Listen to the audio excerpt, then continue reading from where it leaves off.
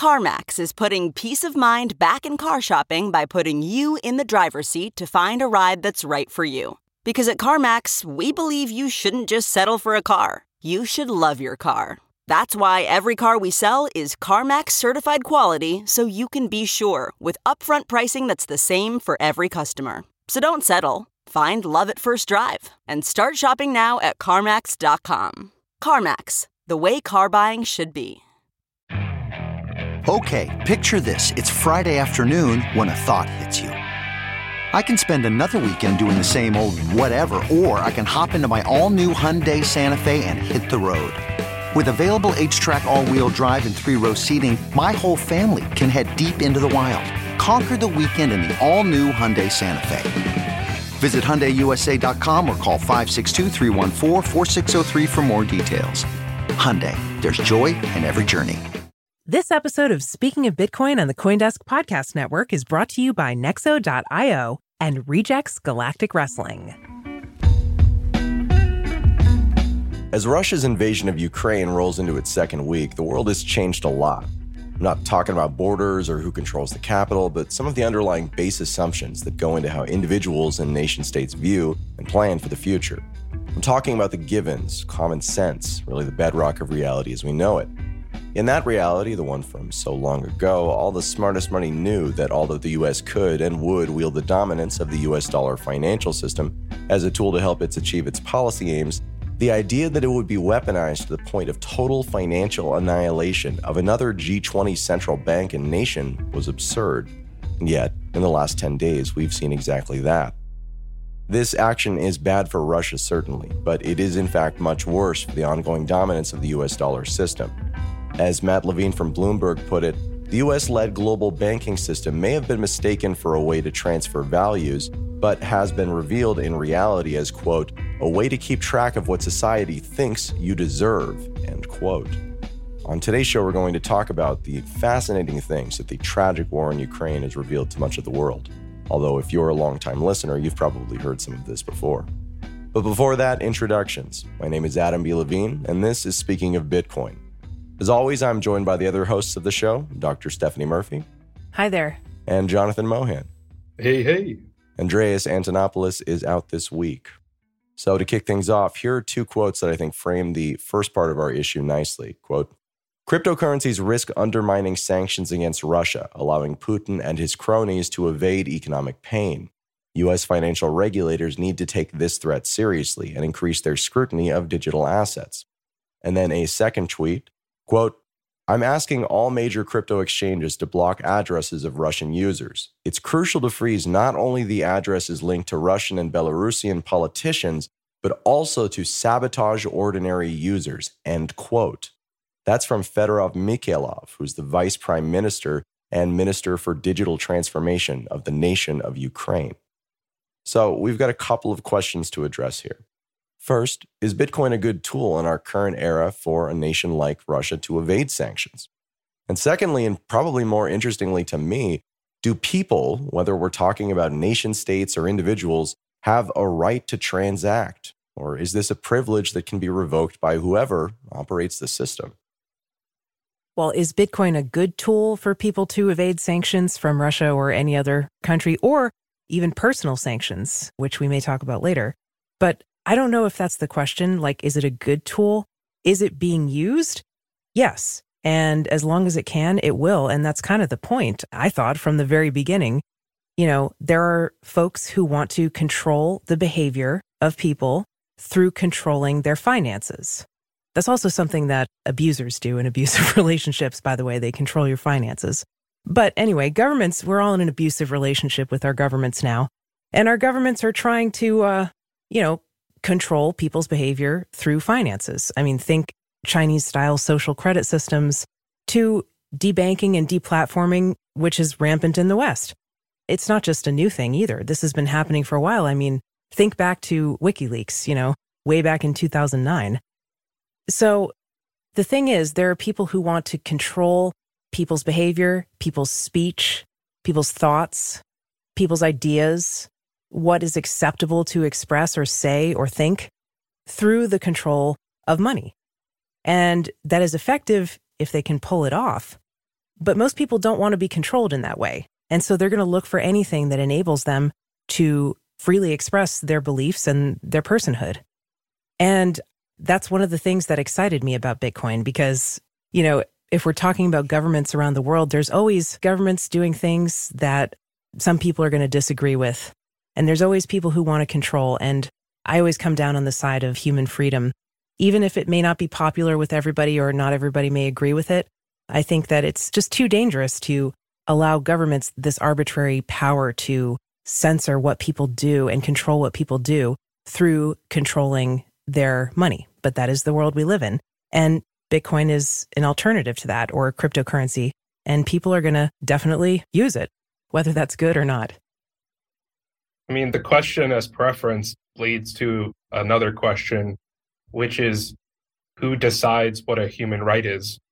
Is it innate or is it determined by the state? And by the state, we mean the state to which you find yourself within. Because Germany came to a conclusion democratically that existence wasn't a right that Jews had not too long ago, that it was a privilege, not a right, and that it was a privilege that they were rescinding. In China, being Muslim is something that means you should be in a concentration camp, because not being in a concentration camp if you're a Chinese Muslim is a privilege and not a right. And so I guess before we get to whether or not countries should do this, we need to ask ourselves who establishes what rights are versus privileges. And is it the country you find yourself in, or is it some greater system of either human rights or granted by whatever deity you believe in? Because before you even answer that question, any consequential conversation that follows that is irrelevant. One of the things that jumped out at me about these concerns about Bitcoin being used as a way to evade sanctions is that, the Russian central bank holds about $630 billion worth of reserves, and more than half of those have been frozen as a result of these actions that have been taken.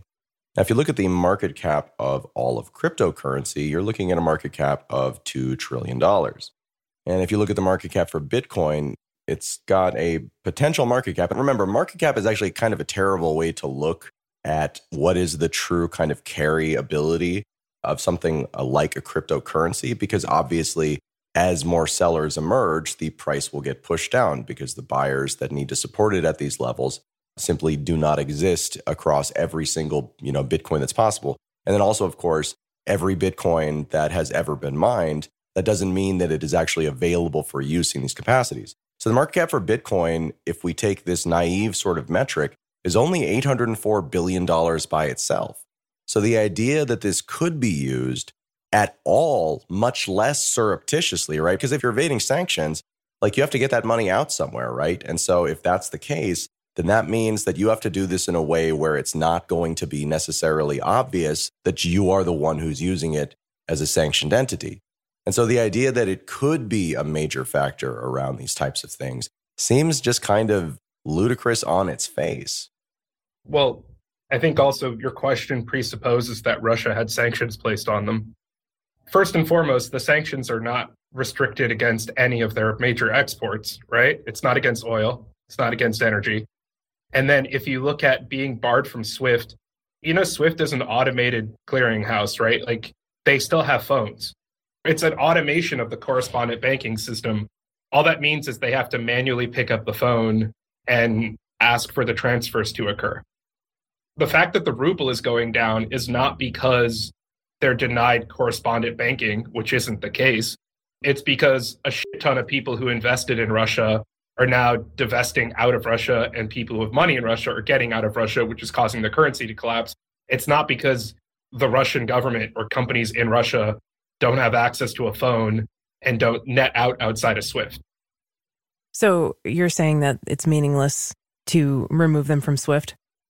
The denial of Russia and Russian entities to use SWIFT, irrespective of denying their ability to sell any of their exports or seizing any of their assets, or denying banks the ability to correspond with them, which would be to just add Russia to OFAC, is just all virtue signaling. It's just the same thing as saying oh, no, you can't use this automated system. You have to pick up a phone.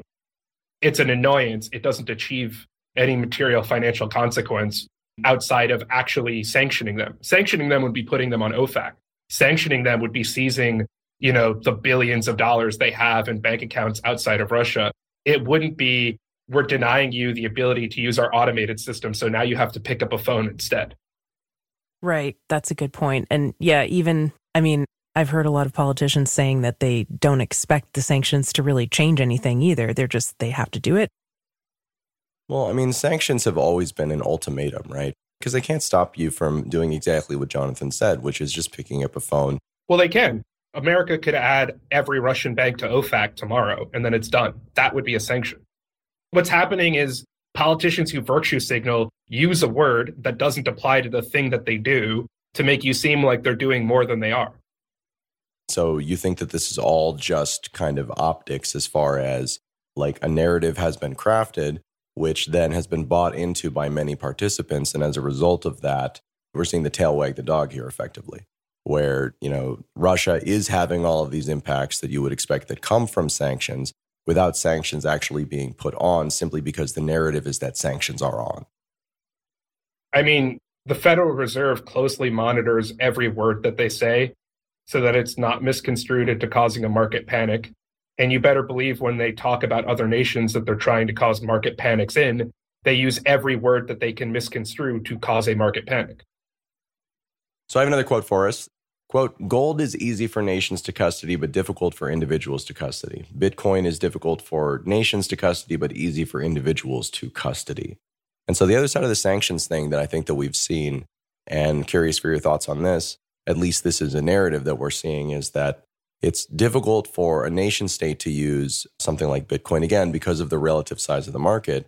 But on the other side, it's being used effectively as a way for Ukrainian refugees and, Russians also to be able to protect their wealth and to escape with it effectively intact. Because if you are a small player where you're converting $100,000, $5 million, or less, it could be your life savings. Right, exactly. Like something that's, not at the nation state sovereign wealth fund level, that Bitcoin is big enough to support that. And the liquidity is sufficient to be able to do that even during sort of these times of crisis. And I suppose that brings up another interesting question, which is that if Bitcoin is or were being used in that way, does that mean that there's a moral imperative potentially to provide liquidity to nations that are in that type of situation to allow for their citizens to use it in this way? Yeah, this is like the flip side of sanctions on a nation state is like, what about the individuals? Like the individuals who really are not involved in the war, except that they happen to be caught in it. What do? Especially if they're trying to escape and trying to preserve their wealth or, have any wealth. And I think that you can't really uncouple those things. And so we have to err on the side of having this available for anyone who wants to use it, even if, you could say that maybe some nations are trying to evade sanctions with it. Let's see, do I agree with that statement? That crypto is difficult for nations to custody, but easy for individuals to custody? Yeah, I guess I would agree with that, except, like we're seeing El Salvador easily custodying Bitcoin. But they're kind of an exception and they're blazing the trail in a way. So, yeah, I think in general, I would agree with that. Maybe easy was the wrong word. Maybe the word should have been, is this viable? Because what you're talking about with El Salvador is a little bit different. Trying to use it as a national currency or a national level currency is a slightly different challenge than being a refugee who's attempting to figure out how to solve the problem of getting my money out of a system that's in trouble, frankly. And so Bitcoin, I think, presents some interesting opportunities there. All right, folks, we'll be right back. And after the break, we'll talk about implications to the US dollar-dominated financial system. We'll be right back. Nexo is the go-to platform for all things crypto. Invest in the hottest coins out there and start earning risk-free interest of up to 20% APR, paid out daily. Need cash ASAP but don't want to sell? Use your crypto as collateral and receive a credit line at premium rates. Open your Nexo account by March 31st and receive up to a $100 welcome bonus. Get started today at nexo.io. That's nexo.io.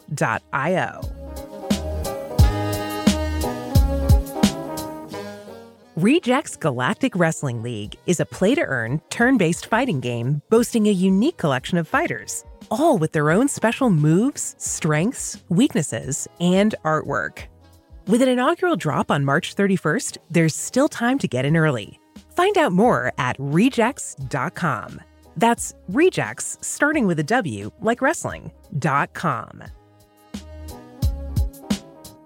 So Russia is not the first country to be kicked out of SWIFT, the financial messaging service that's an important part of the plumbing of the U.S.-led financial system. North Korea found itself on the outs many years ago and suffered greatly as a result. Few countries needed to trade with the Hermit Kingdom, and yet it relied on exports in many crucial and even existential ways. More recently, the oil-producing nation of Iran, and historic beacon of civilization in the Middle East, faced hyperinflation after countries around the world were forced to choose between doing business with Iran or the rest of the modern world. Here, the cracks started to emerge in the strategy of the U.S. Although Iran was significantly hurt by this, the oil that it produces has quite a bit of value, and so some of its European trading partners hatched a plan that would allow them to trade with the sanctioned nation using what's called a special purpose vehicle, in this case, effectively a joint venture, that within its shielded corporate structure could continue to do what the U.S.-led system would not allow publicly, with plausible deniability and a pretty fair degree of success. But Russia is actually fairly different. This move has long been threatened, and Vladimir Putin, whatever you may think of him, is not stupid. He took the threat seriously and has long prepared, creating, among other things, a complete alternative to the SWIFT system, which, rather than being in U.S. hands, is Russian-owned and operated. Network effect is incredibly important, and the U.S. system has an almost total network effect. You want to use SWIFT if you're a nation, because everybody else already uses it. If it were not used, and increasingly so, as a tool to extract policy or political outcomes, it would be doubtful that there would ever be any meaningful competition to it. But because it has been used in those ways, we're now watching, I believe, the start of an age of competing currency systems. It's a moment that I think we do not relish, but which we've long expected, and it's an environment in which Bitcoin just might thrive. Something that I just thought of that came up, I heard that the Fed chairman recently said, oh yeah, there can be more than one reserve currency, but isn't that the point of a reserve currency, that there's only one, right? Well, it certainly complicates things. Yeah, exactly. So, we've been talking about this for years. Like, is the dollar's status as a reserve currency in jeopardy? Yeah, I think you can make that argument for sure. Can there be more than one reserve currency? I don't know. Maybe we're about to find out. And Americans are going to, I think, be in for a shock because they don't realize, how much privilege this confers. Can we talk about, just the idea of sanctions? What is the point of them? I always learned that, I guess, the Adam Smithian principle of peace through free trade. If countries are exchanging goods with other countries, then ideas can also flow across borders. And if your ideas are good, they're going to spread, right? And cutting people off and refusing to do business with them, or cutting nations off and refusing as a nation to transact with them, I think you could say that probably just punishes the people in that nation and doesn't do much to the politicians or the oligarchs that are a part of it. And it just reminds me so much of a clique or something, oh, we're not going to talk to them because we don't like them all of a sudden or something. And I don't know, it just strikes me as kind of silly. I think that in theory that you're correct, Stephanie, at least to my understanding of sort of the way the world should work. But I think that what we've seen is that the way the world does work is that increasingly it's important to be part of the majority, because the majority has the power in many circumstances, or at least attempts to exercise the power to silence the minority. And so if you're talking about, unpopular opinions on one side, it seems like that went from not being a thing 10 years ago to being a thing that, again, even Joe Rogan, the, most popular podcaster in the world, 6 times bigger audience than CNN at any given moment, that even he is facing. And so I think that we've seen that sort of the power to have an opinion, this fundamental right to be able to express yourself and to hold opinions that are unpopular. I mean, again, the U.S. government has recently come out and said that one of the biggest dangers in the world is disinformation. Oh, and you're a terrorist if you spread whatever they deem to be mis or disinformation. Exactly. And when we talk about disinformation in that context, we're not talking about things that are objectively false. We're talking about ideas that lend themselves to conclusions that fall outside of the official narratives, right? This is in a completely different world. I think that what we've seen here is the transposition of this idea now into the financial world. was always true, but it's so much more true today. And we've seen examples of that from Canada to now this most recent one with the Russia-Ukraine situation. Yeah, exactly. I think that's what I was trying to get at before. Like, sanctions remind me of cancel culture on a national scale. You know, it's like, yeah, okay, you can still say your unpopular opinion or do your unpopular thing, but we're going to put pressure on you and try to get you to behave in what we think is the acceptable, in what the majority thinks is the acceptable way to behave.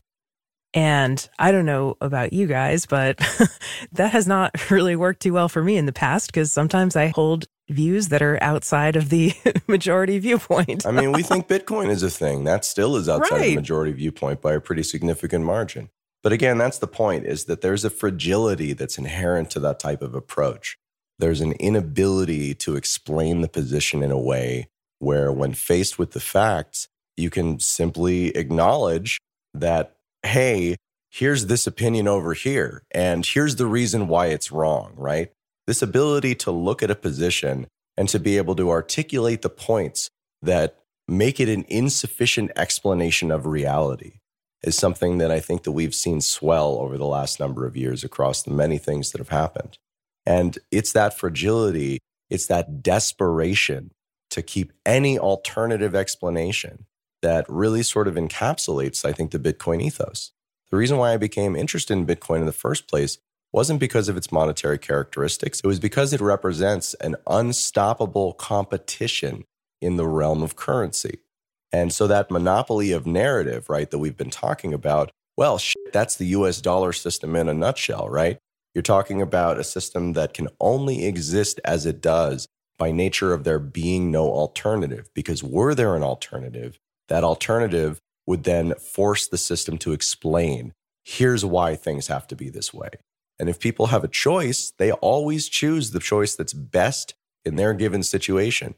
And oftentimes in monopoly systems, you find that the official, answer, right, the only option that's available actually is a pretty shitty option. And it's only accepted because there is no alternative. And so whether you're talking about, any of the things that sort of have happened over the last number of years, we've once again, over and over again, been faced with this, there is no alternative. We must do things this way because there is no alternative. And the truth is that there are alternatives. And the truth is that it's the fragility of these narratives that drive this push and this desperation towards this.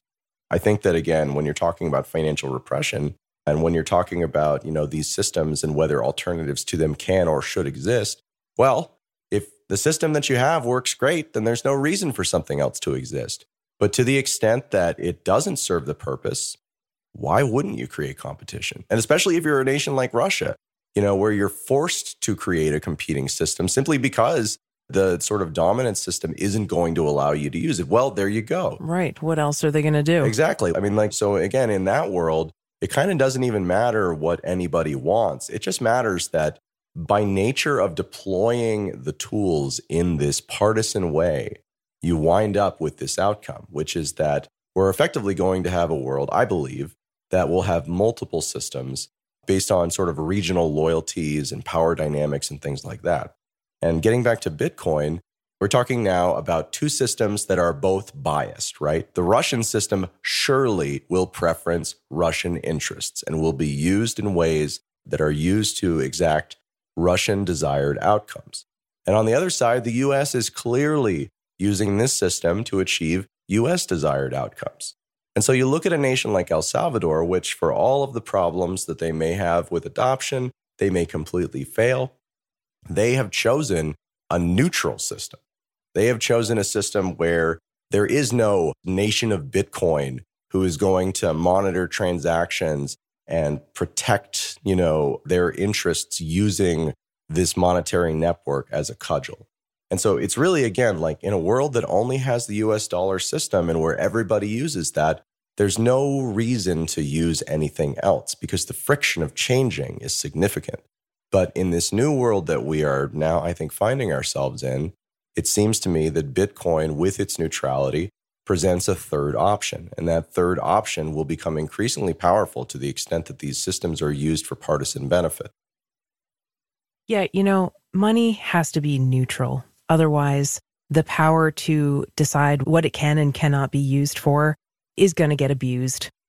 And, we saw that in Canada recently where, there was this trucker protest and they were protesting the vaccine mandates and the government didn't know what to do about it. They were occupying Ottawa for weeks. And finally, Trudeau refused to meet with them and he finally, declared this a national emergency and gave the banking minister powers to freeze and seize people's bank accounts if they were found to be associated with the protest. Decreed to be associated. There was no court process. There was no court order required in order to do that. Right. It was a joke. They were doing things like looking at people's social media posts and things like this. So no due process. It was just completely arbitrary. And then they were talking about making it permanent within a few days. And so what we saw was basically bank runs in Canada. People were pulling their money out of Canadian banks because they didn't feel safe with it. Because I don't blame them. I mean, how could you feel safe if the government can just arbitrarily freeze, turn off your access to your own money or what's supposed to be your own money? I mean, it's almost like the concept of not your keys, not your coins. It's like, unless you have it under your mattress. I guess that's why people in certain countries keep money under their mattress, because it's like the only place you can trust, even though that's not a safe place to keep your money. And so, people didn't feel safe with their money being treated as neutral and their money being theirs and their access to their own money being something that they could count on. So they did the logical thing and they tried to take back control of their own money by putting it into their own custody. And I think that is why, the Canadian government pulled back on this whole idea. I think they still have some frozen bank accounts there and stuff, but they saw what happened when people lost confidence in the banking system and they said, okay, this is not sustainable. I've talked with a number of Canadians who have been sort of just floored by the conversion that happened and how fast things went tyrannical, basically. And just the shock at the idea that your business and your ability to transact could be completely destroyed simply because you had posted something on social media. Or peacefully protested. Of course, yes. Right? But again, the entire conflict up in Canada, without getting into it, was another example of there's only one narrative that can be allowed. Because to the extent that the narrative is that they're peaceful protesters, for example, it puts a very bad light on the sort of reaction that we saw in terms of the seizing of funds and everything else. But if you characterize everything as terrorism, well, I mean, who's against, dealing with terrorists, right? Right. Terrorists shouldn't have bank accounts. But we're all terrorists now. The term completely loses its meaning when it's applied like that. Well, again, it just continues to demonstrate the fragility of these different narratives and how if they're put up to sort of any sort of critical scrutiny, they really can't stand up for themselves. And in practice, they wind up falling back. The sad part is that many people are in very desperate straits in this current age that we're living in. And as a result of that, their ability to articulate themselves, their ability to call out sort of logical fallacies and just lies on their face has really diminished, I think, just because ultimately you need to eat, you need shelter. And that has been the sort of angle that we've seen these financial attacks come at, is attempting to make it so that if you disagree with the official narrative, if you disagree with the government, then you are not allowed to be a person who can live and have a house and have food and have money to be able to get those things. So anyways, we've gone far down a political path, relatively speaking, I think, than we typically do. And I think we'll draw back at this point. But it is sort of worth connecting the dots between what's happening today with Russia and Ukraine and the financial elements of that, along with what we've recently seen in Canada, which we have not discussed really at all. Well, I just want to add, I don't want to speak for Andreas, but he has a talk that he has given, and I believe it's on YouTube, about how money is speech. Money is a language. And when you're buying something or supporting a cause or saving your money or spending your money or doing anything with money, this is an expression of something. It's actually speech. And we've talked about this on the show before. And so when you're debanking and censoring and sanctioning and trying to control people's expression with financial means, you really are controlling their speech, their language, their expression, and their thoughts. And how is that compatible with happiness, freedom, human rights. It's not. So I think that, we should all be concerned about what's going on in the world, the folks who want to control us through controlling our finances. And thank goodness for crypto. That's what I think. Okay, folks, that's about all the time that we have for today. We're actually going to link to that talk in the show notes for this episode. If you have any questions, you can send us an email at adam@speakingofbitcoin.show. And today's episode featured Stephanie Murphy, Jonathan Mohan, myself, Adam B. Levine, with music by Gertie Beats and Jared Rubens. Today's episode was edited by Jonas, and our researching producer is Scott Hill. Thank you very much for listening, and we'll see you next week.